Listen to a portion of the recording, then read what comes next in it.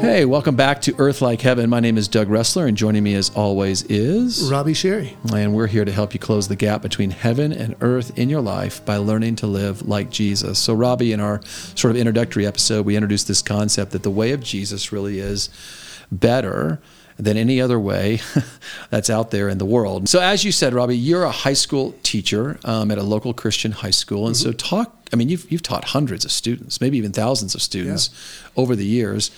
How have you seen this work its way out? I think what I see year after year is the same thing. I started teaching in 1998.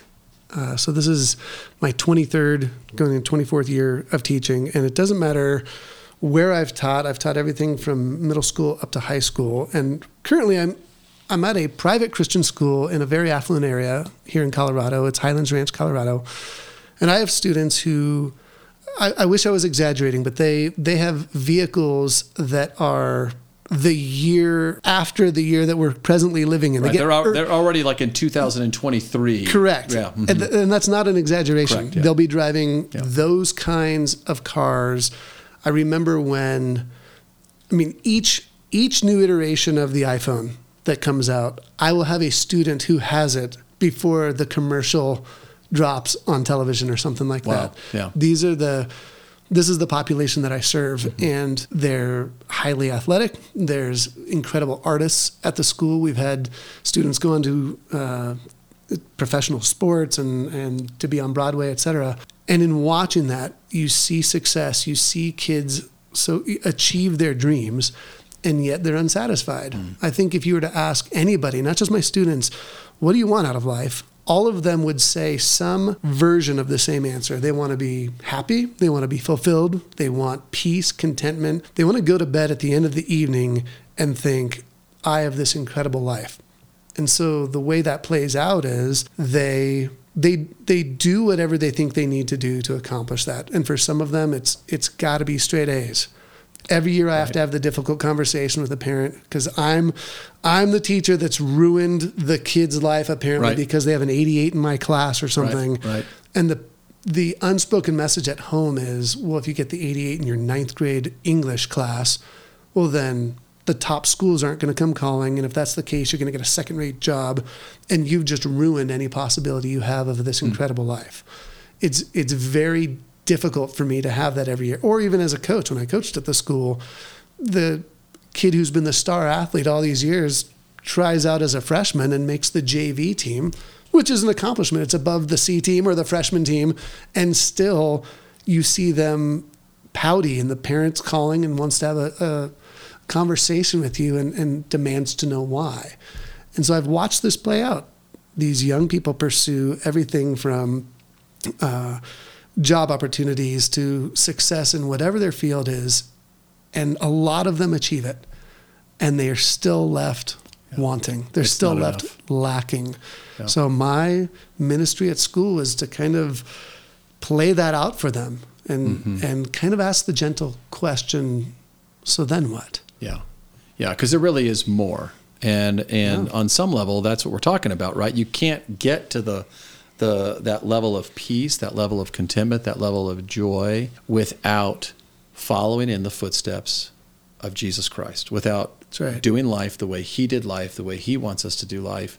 I serve a similar population as a pastor of a local church out in Douglas County, Colorado, where Highlands Ranch is located. It is a highly affluent area.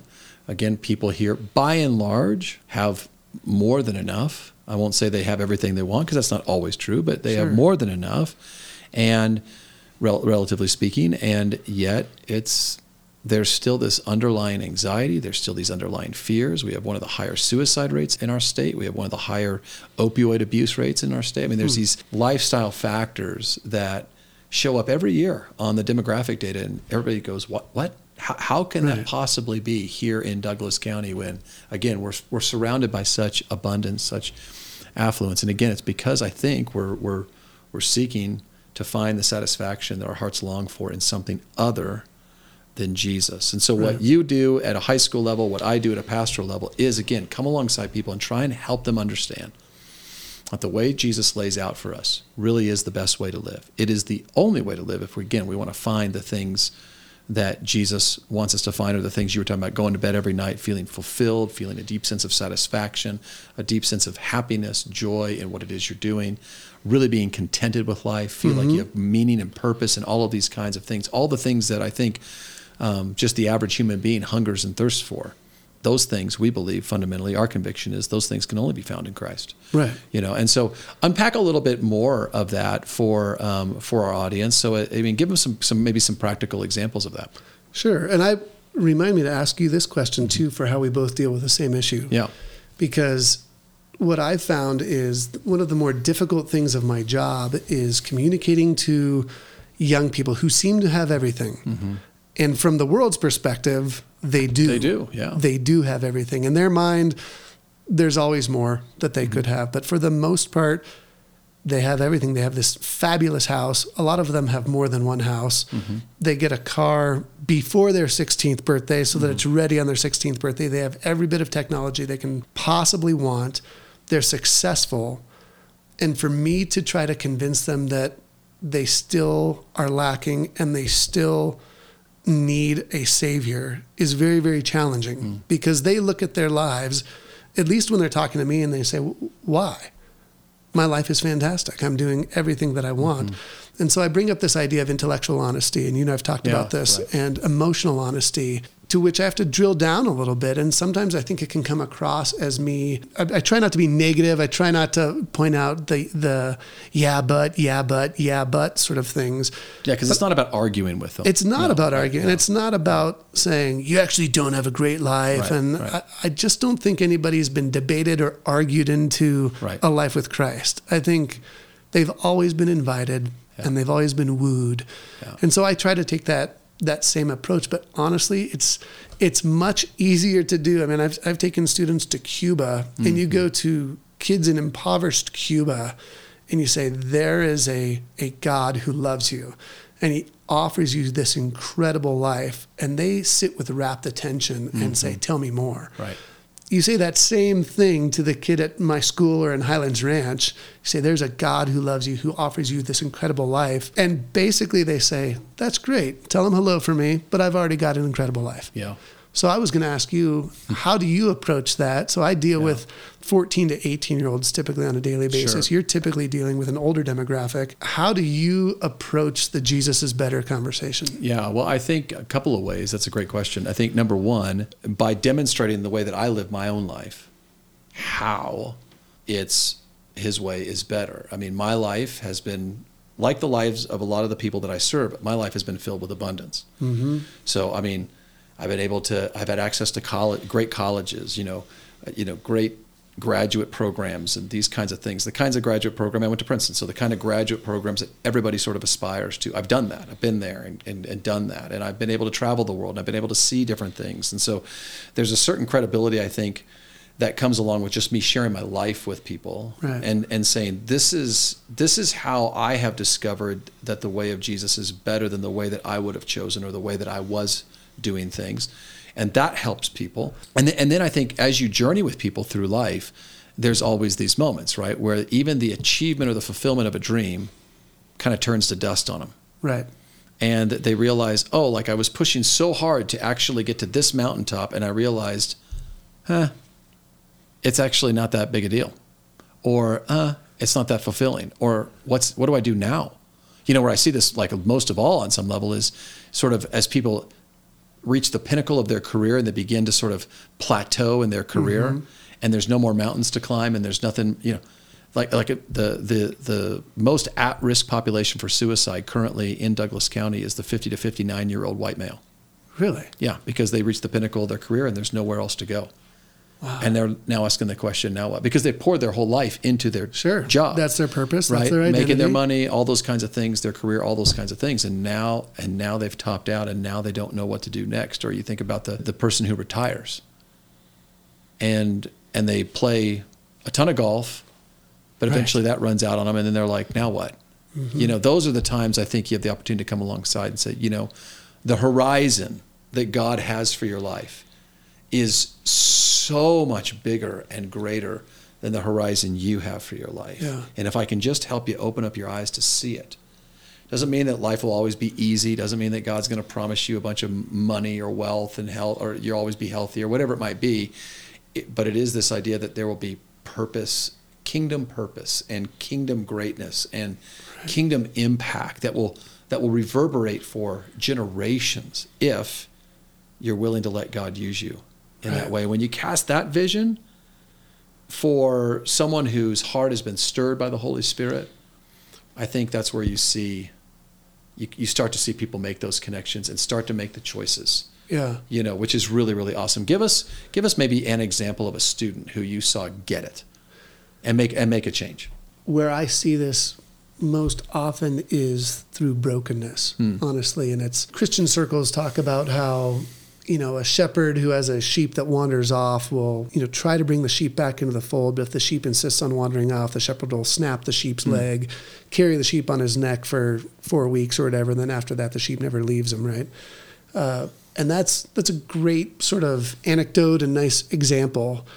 But I don't think anybody really wants to have their leg snapped. I was going to say, that doesn't sound fun at all. Sounds terrible, right? It doesn't sound like that's better than my way. Right.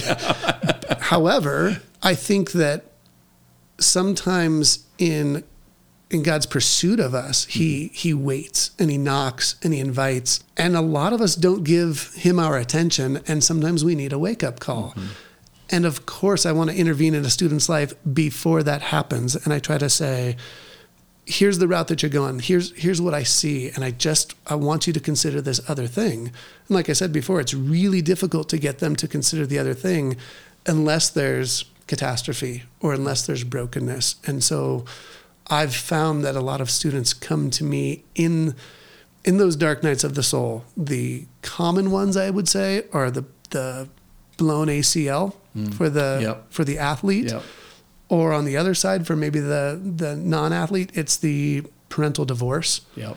Those are the two that I see most frequently. So this summer I had a student whose mom left the family, and he was really upset with her, understandably, and had the talk. It's the sit down on the couch, mom and dad and I, mom and I have a difficult conversation to have with you, basically. He knows what's coming, smart young man.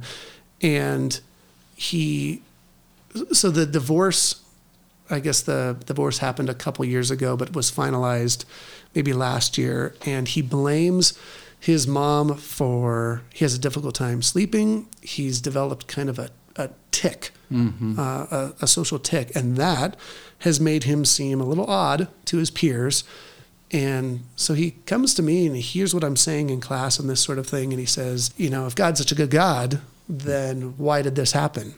And wants to know why his parents got divorced and if they loved each other. And if God was really good, he would have kept them together. And he sees that because in his mind, God wasn't there, that there is this divorce. And now he's developed some of these socially awkward things. And that's made him a social pariah, if you will. And he comes with this sort of blank slate of questions. So I had a chance to sit down with him and just ask, again, be invitational and not be didactic and say, you've got to do this, but really ask those questions about, where are you finding purpose and meaning? Where were you finding joy and delight? And how's that working out for you? And he's an overachiever in school. The kid I think he was in calculus as a freshman. Wow. Either pre-calc or calc. So he's a sharp young man and very, very gifted. But it was all through its effort of will.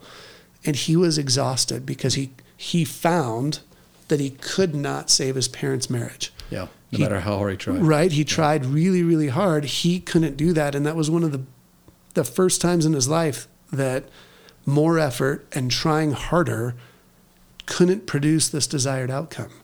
And that's when he came to me. And I find that's when students blow out their ACL and suddenly they're not the star on the basketball team or on the soccer team, and they go, now what? Kind of thing. And that's when so I think back to the question I was asking you, my job is to be loving them and to be invitational so that when those times come, they know they have someone they can talk to sort of reconcile this angst in their heart. I've found that if I am insistent and I come at them full force on the front end, then it just pushes people away. Yeah. They really don't want anything to do with a God who's pushy, and then they project their idea of Christianity onto this pushy person, and they say, well, if that's that's what it looks like to follow Jesus, I don't want any one of that because that guy's a jerk. Right. So that's what I've learned over the years in dealing with students. Well, without a doubt, the reputation of the sort of church in North America certainly does not suggest that the way of Jesus is better.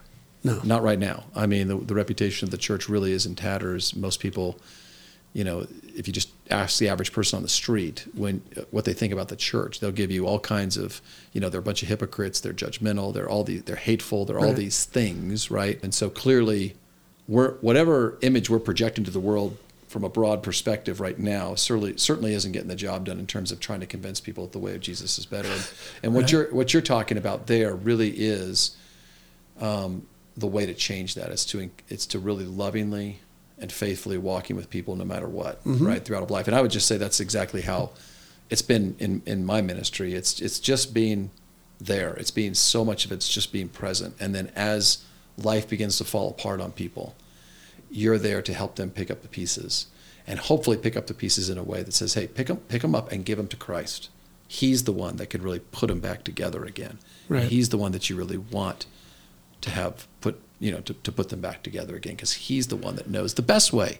That's right. To put them back together again. And so, Robbie, next time we'll actually turn to the Bible, because that is the place you go to find out the way of Jesus. We're not just talking about something that's abstract or something that we make up kind of for ourselves. There's actually a place you can go and you can see how Jesus lived his life, and then you can seek to pattern your life after his. That's what we'll be talking about next time. So please keep listening as we dive deeper into these kinds of topics and questions. We'd love to have your comments and those reviews along the way on any platform on which you choose to listen to this podcast. Please subscribe to stay tuned as we drop more episodes of Earth Like Heaven in the weeks ahead.